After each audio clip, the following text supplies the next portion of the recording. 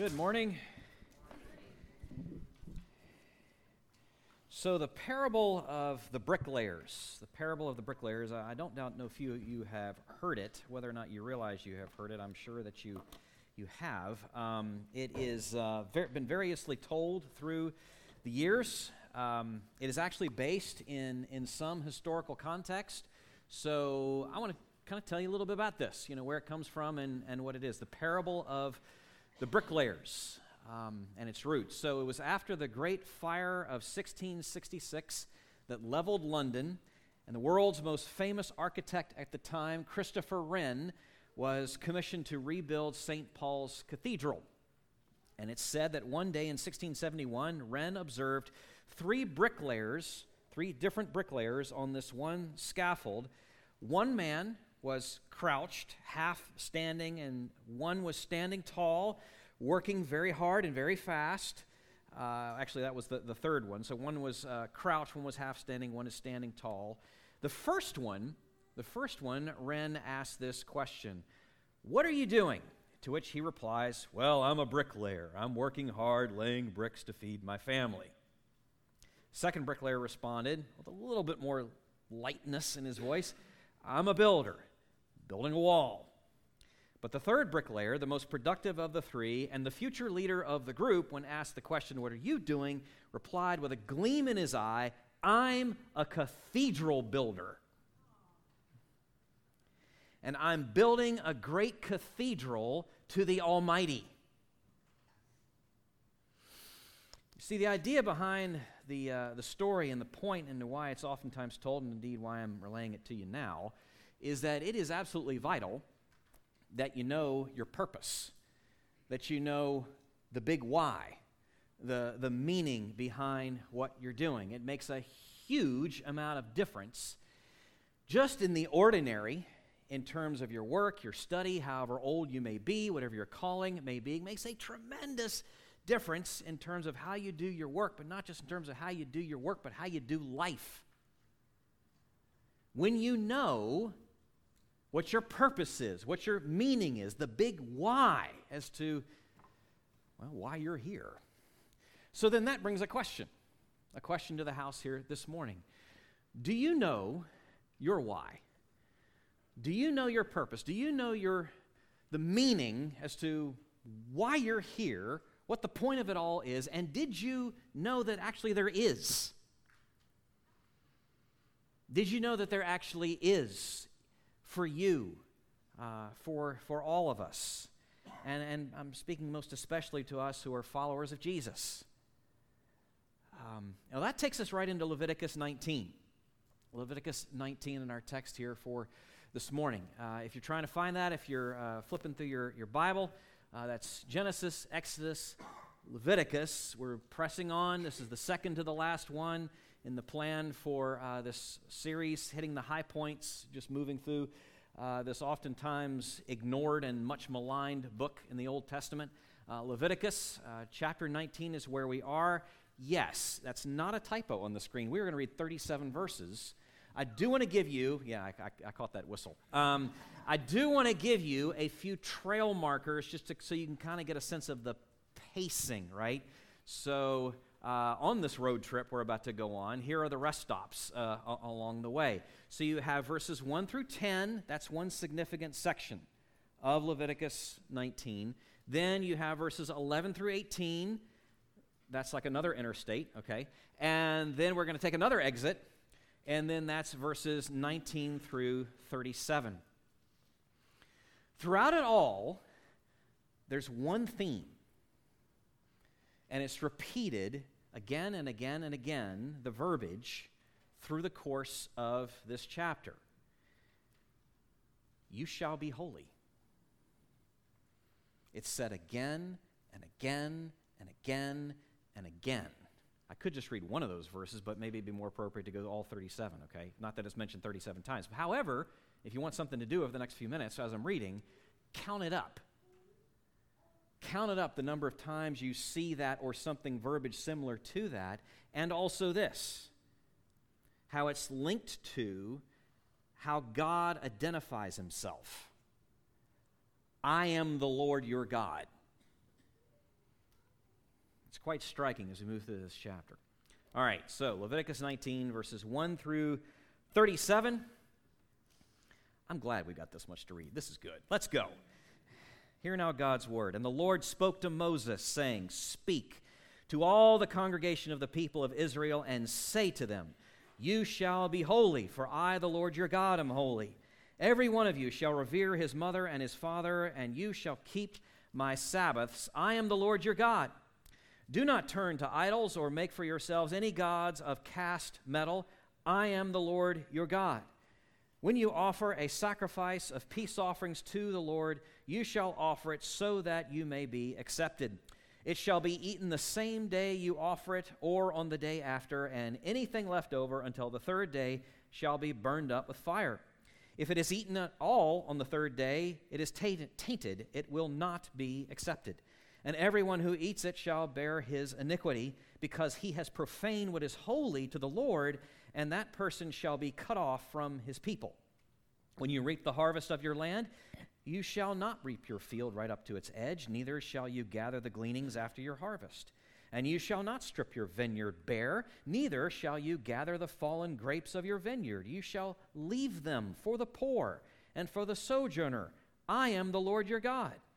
You shall not steal, you shall not deal falsely, you shall not lie to one another. You shall not swear by my name falsely, and so profane the name of your God. I am the Lord. You shall not oppress your neighbor or rob him. The wages of a hired servant shall not remain with you all night until the morning. You shall not curse the deaf or put a stumbling block before the blind, but you shall fear your God. I am the Lord. You shall do no injustice in court. You shall not be partial to the poor or defer to the great, but in righteousness you shall judge your neighbor. You shall not go around as a slanderer among your people, and you shall not stand up against the life of your neighbor. I am the Lord. You shall not hate your brother in your heart, but you shall reason frankly with your neighbor, lest you incur sin because of him.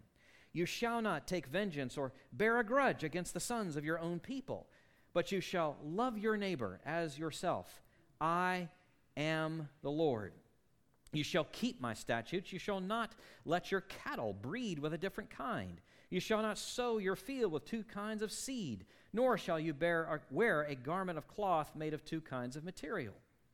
If a man lies sexually with a woman who is a slave, assigned to another man, and not yet ransomed or given her freedom, a distinction shall be made. They shall not be put to death, because she was not free. But he shall bring his compensation to the Lord to the entrance of the tent of meeting, a ram for a guilt offering. And the priest shall make atonement for him with a ram of the guilt offering before the Lord for his sin that he has committed, and he shall be forgiven for the sin that he has committed. When you come into the land and plant any kind of tree for food, then you shall regard its fruit as forbidden. 3 years it shall be forbidden to you, it must not be eaten. And in the 4th year all its fruit shall be holy, an offering of praise to the Lord. But in the 5th year you may eat of its fruit, to increase its yield for you. I am the Lord your God. You shall not eat any flesh with blood in it. You shall not interpret omens or tell fortunes. You shall not round off the hair on your temples or mar the edges of your beard. You shall not make any cuts on your body for the dead or tattoo yourselves. I am the Lord. Do not profane your daughter by making her a prostitute, lest the land fall into prostitution and the land become full of depravity. You shall keep my Sabbaths and reverence my sanctuary. I am the Lord. Do not turn to mediums or necromancers. Do not seek them out, and so make yourselves unclean by them. I am the Lord your God. You shall stand up before the gray head and honor the face of an old man. You shall fear your God. I am the Lord. When a stranger sojourns with you in your land, you shall not do him wrong. You shall treat the stranger who sojourns with you as the native among you, and you shall love him as yourself, for you were strangers in the land of Egypt. I am the Lord your God. You shall do no wrong in judgment, in measures of length or weight or quantity. You shall have just balances, just weights, a just ephah and a just hin. I am the Lord your God, who brought you out of the land of Egypt. and you shall observe all my statutes and all my rules and do them. I am the Lord. Well, can we pray together? I'm going to start us off in our time of prayer by grabbing hold of some words from Psalm 119, starting in verse 129. Lord, your testimonies are wonderful. Therefore, my soul keeps them. The unfolding of your words gives light. It imparts understanding to the simple. I open my mouth and pant because I long for your commandments. Turn to me and be gracious to me, as is your way with those who love your name. Keep steady my steps according to your promise, and let no iniquity get dominion over me. Redeem me from man's oppression, that I may keep your precepts. Make your face shine upon your servant, and teach me your statutes. My eyes shed streams of tears, because people do not keep your law. Lord Jesus, we know you prayed this, indeed, more than just you prayed it. This is from you. This is from you, as are these wondrous words here from Leviticus 19, that you gave your people then and you give your people now. Clearly, we need to hear these words and grapple with them, what it means to be holy. We ask that you would help us to lay down the categories that we are bringing here to the table when that topic is raised. No doubt no bit of it is affected by teaching that perhaps meant well but has not done us so well. No doubt some of it is just through culture and infection of erroneous ideas that really are clearly going to lead us astray. We ask for your mercy. This is something you want, so clearly it's something we need and you are worthy of. So with that in mind, we ask that you would teach our hearts now. Amen. So a few weeks ago, my grandson asked me a funny question. I got to tell you, I'm still getting used to that. My grandson asking me questions. So anyway, he says, "Pop, what is that?" And it's our carbon monoxide detector. And he's curious as to what this thing is and what it does. And so I'm trying to explain to this little dude that it detects, it picks up on, it can kind of see stuff in the air that we can't see or smell or touch. But it's still real. It's still there. We just can't see it or smell it or touch it. And I see this funny little look, and I can see the hard drive spinning, behind his eyes. And I'm so glad he didn't ask me the question that at the moment that answer got out of my mouth, I was like, oh, no. I just set up the worst question in the world.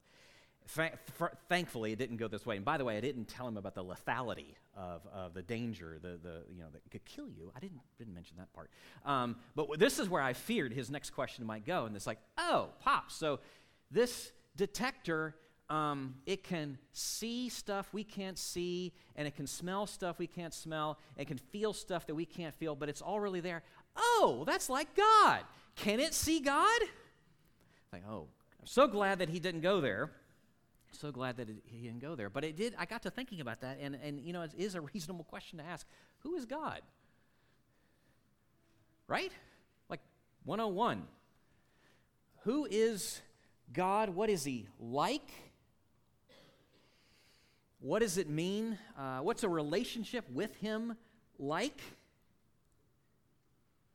How do we know that? How can we discern that? Well, that's what those of you who've been a part of this series we've been discovering here together. That's really what Leviticus, in many ways, has been pointing us towards. Remember, those of you, we've kind of taken an interval here, Easter and post-Easter, but now we're getting back to the last two in the series, and it's the Leviticus question, right? The Leviticus question is how we've been putting this. How can a holy God live with such a sinful people like ourselves? How is that possible?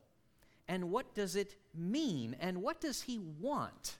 What does he want in a relationship with such a people as ourselves? Not what does he need, because he doesn't need anything, but what does he want? What does he want for us, from us, with us? What is it? What about this relationship can we learn here as we're looking here in Leviticus? And let me just, if I can come in at this angle, think of it this way. Relationship, interpersonal relationship always affects the parties that are in the relationship, right? Right? You can't be in a relationship one with another person, even if you steel yourself, if you harden yourself. Well, that just had an effect on you just by doing that. So, by definition, to be in a relationship one with another party is to be affected, to be impacted by them. So you think in terms of when we're on equal footing with one another. So you think in terms of spouses and friends and coworkers and siblings. Well, that happens. We have an effect upon one another, right? Especially as time goes by. It happens, but not quite in the same way when it's non-equal parties that are in that relationship. So parents and children, kings and their subjects, where one party has power and influence over the other that the if I can put it this way, the lesser party, the weaker party, does not have. There's great influence and impact upon that lesser. How much more so with God and us? Because he's the greater party in this relationship.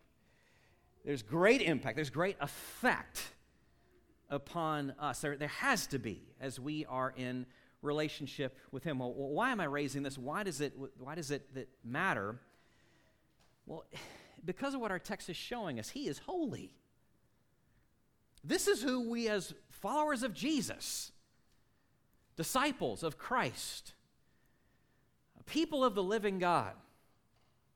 This is being read from 1 Peter 2 a moment ago. A chosen people, a royal priesthood, a holy nation, people for his own possession. As we are in relationship with him, this holy God, what we're learning here is something, if we hadn't caught it already in the book of Leviticus, he is determined that we would be as well. He is holy, and he is absolutely determined that we would be as well. Well, maybe we might want to start asking some questions as to what that means and what that might entail. So we're going to drill into that for a little bit here this morning in the time we have. So if you printed the outline, here's where we're going, and it's a progressive, it's building on itself, each one of these points. So the idea that holiness comes through, scripturally, biblically speaking, holiness is to be understood as something that comes through imitation. That's what Leviticus 19 is showing us. Holiness is something that comes through imitation. The imitation comes through obedience. The obedience comes through all of life. See how that builds on itself? So holiness comes through imitation. We'll talk about that. Imitation comes through obedience. We'll talk about that. Obedience comes through all of life. We'll talk about that, okay? So let's take a look at this just for a few minutes if we can. So first, imitation. What is that when we're imitating someone else? It means that we have set them up and we are following them now as a pattern, a model, an example that we're going to walk in the steps of. Well, that's exactly what we see here in Leviticus 19. You look at the very beginning, the first of the two bookends of the chapter, verses 1 and 2, and the Lord spoke to Moses, saying, "Speak to all the congregation of the people of Israel, and say to them, you shall be holy, for I, the Lord your God, am holy." That's a life of imitation, is what's being called for there. Holiness through imitating him. Now, let's talk about holiness. Let's talk about God's holiness. And here we just need to acknowledge the fact that there's a lot of confusion on this point because of the different ways we hear that word, holy, holiness, being used oftentimes in mixed different ways. So we hear of holy wars, holy men, holy land, holy water, holy grail. Holy God. What does that mean? Holiness is the very essence of his nature. It's why in Isaiah 6, we sung it earlier, in Isaiah 6, as the seraphim, the angels, Isaiah gets this image of what's happening around the throne of God. The angels are singing to him again and again and again and again. Holy, holy, holy. And in Hebrew, in Aramaic, in Hebrew and Semitic culture, you need to understand that means like it can't be expressed when you say it 3 times. It can't be said any more strongly. Okay? So he is as holy as you possibly can speak of, envision. But what does that mean? It means, when we're speaking of God's holiness, it means that he is set apart. He is unique. He is distinct. There is none like him. There is none that approaches him in terms of his being and his character. Okay? So that's what we mean when the angels and the seraphim are crying out, holy, holy, holy. That's what they're confessing and professing and lifting up and praising, eternally awestruck by them. Okay? What then does it mean for us to be holy? What does that mean? Because there's a sense in which we already are as his people. Well, it means that we belong to him. That our service is to our life service, whole 24/7. Whatever that is, whatever your occupation calling may be, whatever your station and season in life may be, if you're a follower of Jesus, your service, there's a sense in which it belongs exclusively, not sense in which strictly speaking, it belongs, your service is exclusively to him. You have been separated apart for him and by him. You belong to him, and in that you are becoming like him. You are to be like him. Why? He tells us, I am the Lord your God. I am the Lord your God. And in case you didn't catch it the first time, in chapter 19, I'm going to say it 15 more times. I don't know if you caught the count, but it is 16 times. You get I am the Lord, or I am the Lord your God, is an explanation as to why we are to be like him. Why are we to live lives of imitation of him? Why? Because he is our creator. What does it mean when he says, I am the Lord your God? It means at least these 2 things. I am your creator God. I have made you in my image, according to my likeness. I made you. I am your creator God. I am your redeemer king. I bought you. I brought you out of slavery and bondage, not just to the Egyptian Pharaoh, but ultimately my people, to sin, Satan, and death. You're mine in the best possible sense, in the sweetest possible sense. And we know what that means. His cry over us is, you're mine, beloved. You are mine. I'm your creator God. I'm your redeemer God. I am the Lord your God. This is what it means to live lives of holiness. Holiness by imitation, following him. I'm just thinking in terms of imitation. I think back to many years ago when I was in high school and playing varsity soccer. And in the early parts of the season, we would run, and I'm not kidding. Our coaches had us running nearly as much as the cross-country team because they were trying to really build some endurance into us, right, so that we would not be fatigued, in the waning minutes of the second period. So we would run, and we would scrimmage, but we would drill. And we would drill. And our coach, I can still picture this in my mind right now. He would show us, before he would introduce the new drill into a particular practice, he would take the ball and he would go out in front of us, and whatever the arrangement of the cones were, he would show us, he would walk us through exactly what he wanted us to do, and we wouldn't do it until we understood what it was we were supposed to do, and then we would do it as he had done it. Exactly as he had done it. We were following him. We were imitating him. He was laying this path in front of us, and that was the only way that this was going to work, was if we did it the way he had shown us to do it, which then takes me to this application before we move on to the second point. God's character, his holy character, is the only, ultimately speaking, is the only sure, safe grounds we have for ethics. His holy character is the only sure, safe grounds that we have for ethics. Anything else, any other grounds, however well-intended you want to be in this, is going to ultimately get ensnared and trapped and enmeshed in the fog and in the mire of subjective opinion and personal preference. Ultimately, think with me. Think of the different things that are being called for here in chapter 19, okay? The different ethical stances, in terms of interpersonal stuff. So we are to care for. Clearly, I hope you didn't miss it. If you missed it, you weren't paying attention. We are to look out for and to care for the marginalized and the disadvantaged around us. It could not be more clearly stated than what you see here in Leviticus 19. Okay? Justice, mercy, and faithfulness, as Micah puts it, the prophet Micah puts it.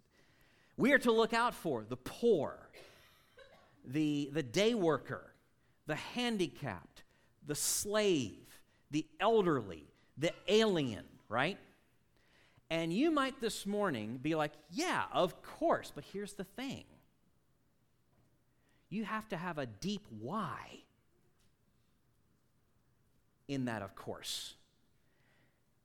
A deep why that's good and right and necessary to do that will sustain you past when it's inconvenient, when it's painful, when it's not fashionable, when the tribe of which you're a part no longer says that that's the cool thing to do.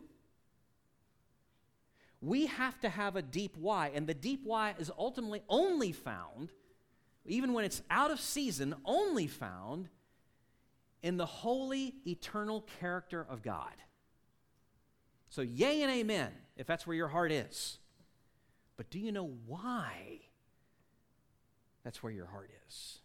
Do you have that why? The Lord is holy, holy, and he calls his people to a life of holiness through imitation, imitating him. Okay, let's press on then here, if we can. Moving into the second point, imitation. Imitation through what? Imitation through obedience, lest we are left to guess or try and figure it out on our own. He spares us of that and of the likely mistakes that we would make in that by showing us exactly what does this imitation look like, what path, what pattern ought it to take. So you skip to the other, we looked at the first bookend, now we're going to the other bookend, okay, so the very end, verse 37. So what shape does this imitation take? It's obedience. Verse 37, you shall observe all my statutes and all my rules, and by that, he means everything I just said. Everything I just said, okay, in the chapter. And you shall observe all my statutes and all my rules and do them.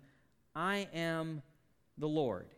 Now, this is expressed in all kinds of ways, and if I had more time, I would drill down and explain some of the stuff about can I not get a tattoo now? And what's the deal about, because I know that's a thing for some of you, and what's the deal about interbreeding with cattle, and can I not wear a polyester cotton blend? I mean, there are good explanations to get into that, and you don't need to just say Leviticus 19 is stupid because you don't understand it. There is some good, sound explanations to what's going on there, and if I had time, I'd get into it. Don't have time. We can talk about it later if you want to. But anyway, how's this expressed? Big 10,000 foot. So what are we seeing here in terms of these commands, this imitation through obedience to God's commands? What are we seeing? How is it expressed? Two ways. First, negatively. A lot of prohibitions are in here. Being blocked off, walled off from doing what we might otherwise be inclined to do. Okay? So you have quite a few prohibitions in here. That's not the only thing. You also see some, not just negatively, the prohibitions, but positively, we have some commands. that are taking us, instead of blocking us from where we might want to go, are pushing us in directions that we should go and might not otherwise want to go. And what's interesting is when you look at the admixture of the positive and the negative all through Leviticus 19, you see a lot in here that's actually coming right out of the Ten Commandments.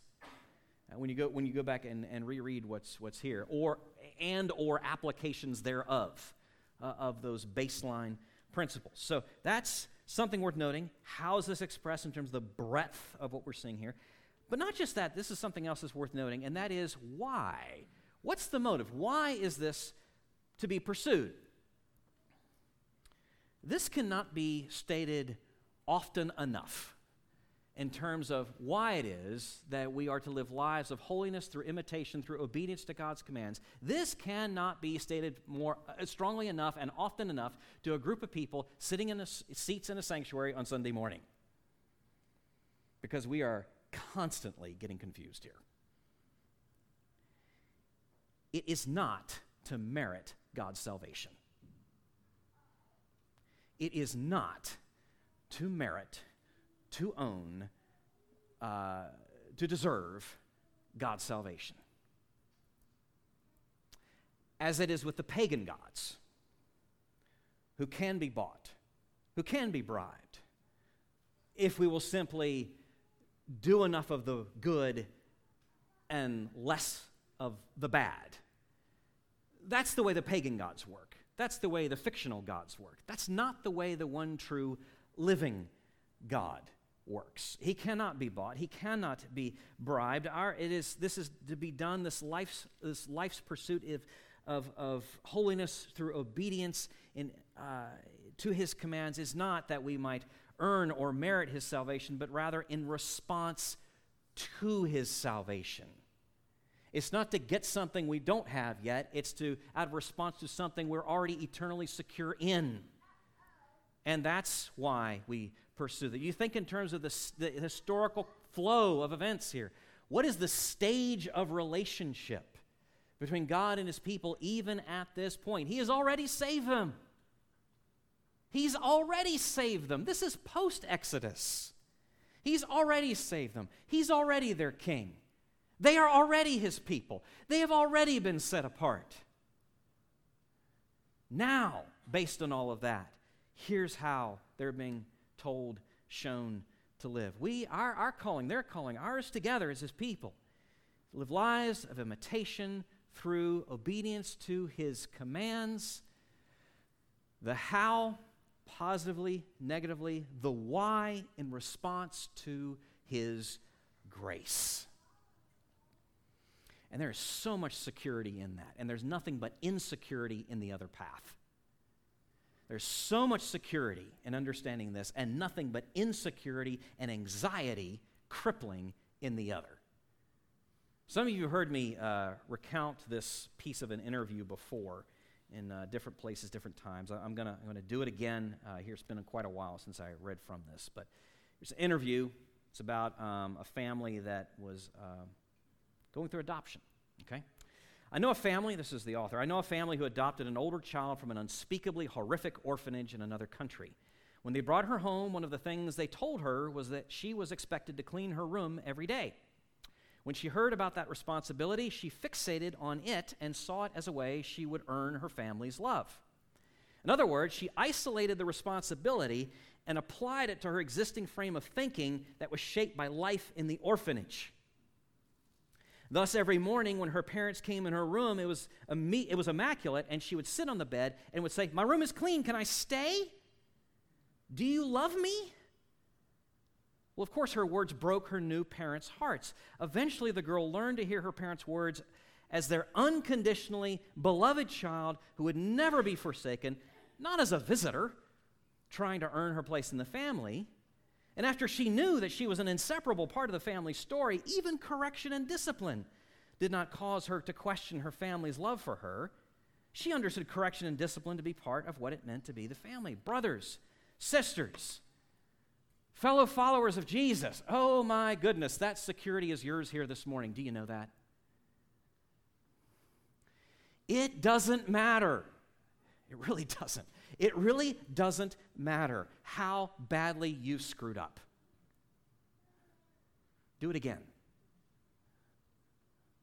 It really doesn't matter how badly you've screwed up, how badly you've gone down the path into what you were supposed to avoid and did anyway, or what you were supposed to do and refused to despite it all. His security, his love for you is not going anywhere. It's not going anywhere. It's unshakable. Now you hear that. Now your first impulse might be to want to test it, and you can do that, but if you're really hearing it, you'll never want to.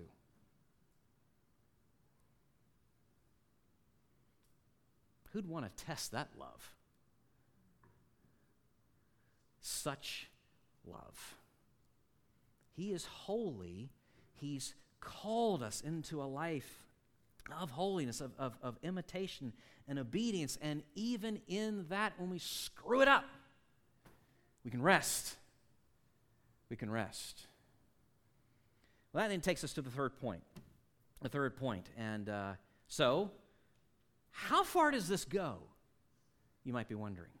So, holiness and imitation and obedience, and how far does this go? It goes into all of life. And that's what you see being put forward in verses 3 through 36, where about every arena of life is covered that you can think of. And I'm not going to go back and reread it. You endured it the first time. I'm not going to make you do it a second time. I encourage you to do it, to read it again. But let me, if you can handle this, let me read you this quote from Christopher Wright. If you printed out the bulletin, it's in your quotes and notes. Christopher Wright, it's in his commentary on Leviticus, and this is what he says. This chapter is headed with the motto of this half of Leviticus, "Be holy because I, the Lord your God, am holy." The rest of the chapter dispels any idea that holiness in the Old Testament was merely a matter of ritual purity. It was to be displayed in every corner of practical life, from the corners of your beard to the corners of your fields. Holiness, therefore, was not something that you pursued by retreating from everyday life into some religious sanctum. Holiness meant transforming everyday life by the quality of behavior that was utterly different from the surrounding ways of the world. Yea and amen.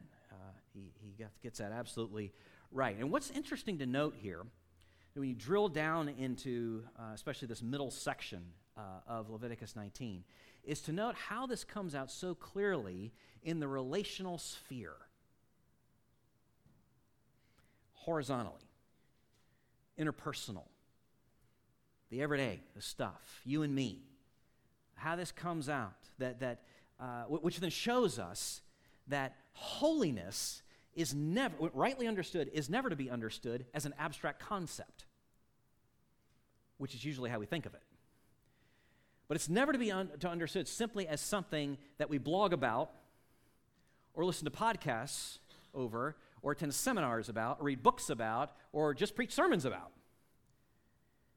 Holiness is not meant to be something that's abstract. It's meant to be a felt, lived reality that shows itself up in relationship. That we do justice and mercy and faithfulness. That we live lives with one another, between one another, together, set apart, unique, and distinct from the rest of the world, as God is, as His holy people. So the way we do relationship, the way we do justice, mercy, and faithfulness should look completely different than the rest of the world, because we're a holy people. Does that make sense? Maybe it's getting us a little further towards understanding what it means to be holy like He is holy. And as we live as His set-apart people in this world, we will stand out. Right? I mean, if we are indeed living lives of distinction and difference for His glory as His holy people, we will stand out in this world because we will be such oddballs. Salt and light, a city on a hill, as Jesus so beautifully sums it up there in the Sermon on the Mount. So we see this some powerful stuff here, the location of so much of the application here in the relational sphere. And as such, it's a living demonstration of his kingdom, of his character. From the very beginning, there is a missional aspect to this.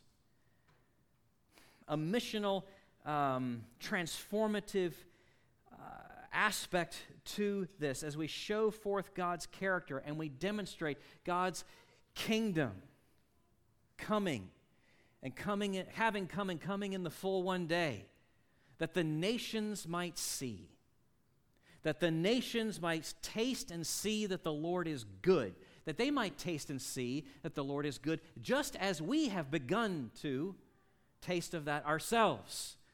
That their appetite, that their longing, that their ache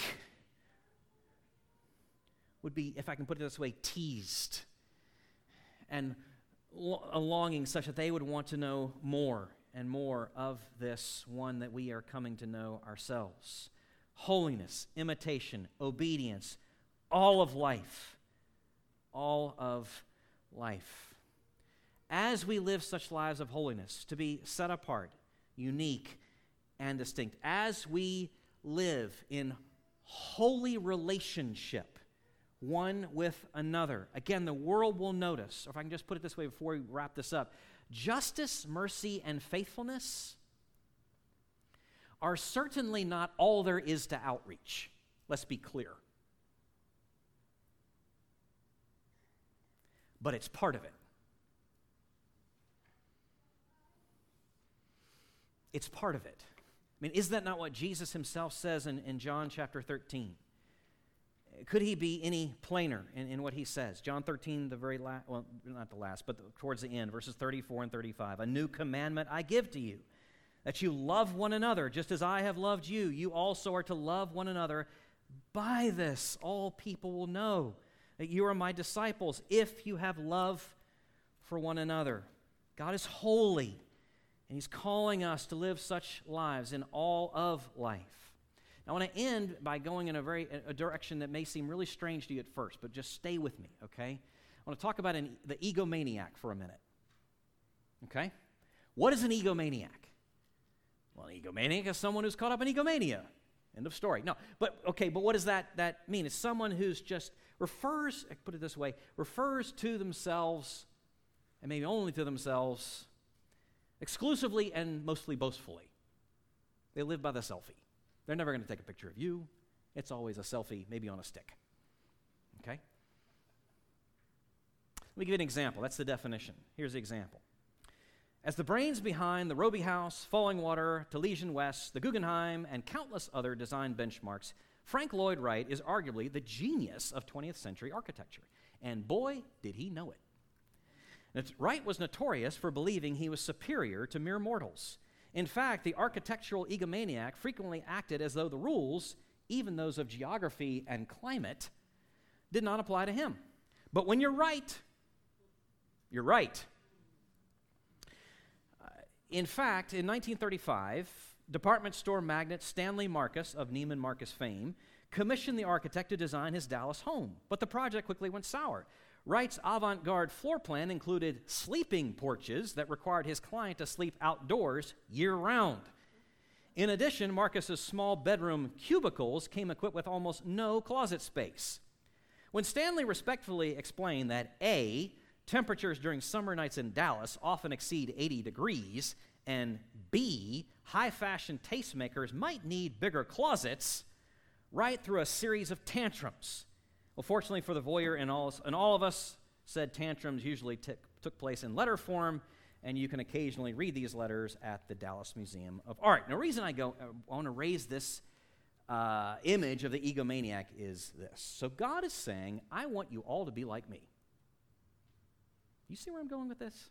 God says, I want you all to be like me. Is God the cosmic egomaniac? Is that a fair question? Slightly blasphemous. But perhaps it's a reasonable question to think about just for a second. No. The reason is that he is the one being who is rightly settled upon all things centering around himself. He's the only one who can be rightly settled on that score. He is, if I can put it this way, the sun around which the planets must orbit, lest everything fly off in crazy directions and be destroyed. So for him to insist upon this is not destructive, but constructive. Really, we could say reconstructive. I mean, for anyone else to say, to be centered upon, like Frank Lloyd Wright, that's egomania. That truly, it's madness, egomania, but not with him. With the Lord, he is calling us back. When he says, I want you out of love for you, and because I know you so well, I want you to be like me. He's calling us back to our original design. He's calling us back to a life of flourishing. When he says, I want you to be like me. You know, in fact, he's so devoted to this, he died to make it happen.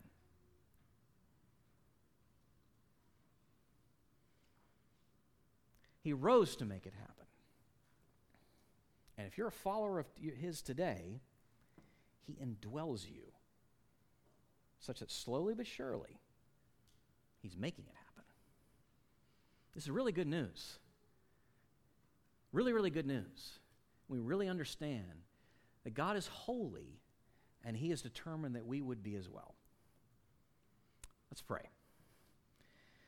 Lord, thank you for this eternal plan, your unshakable purpose, your desire that we would belong to you, become like you, that we would be set apart, unique, and distinct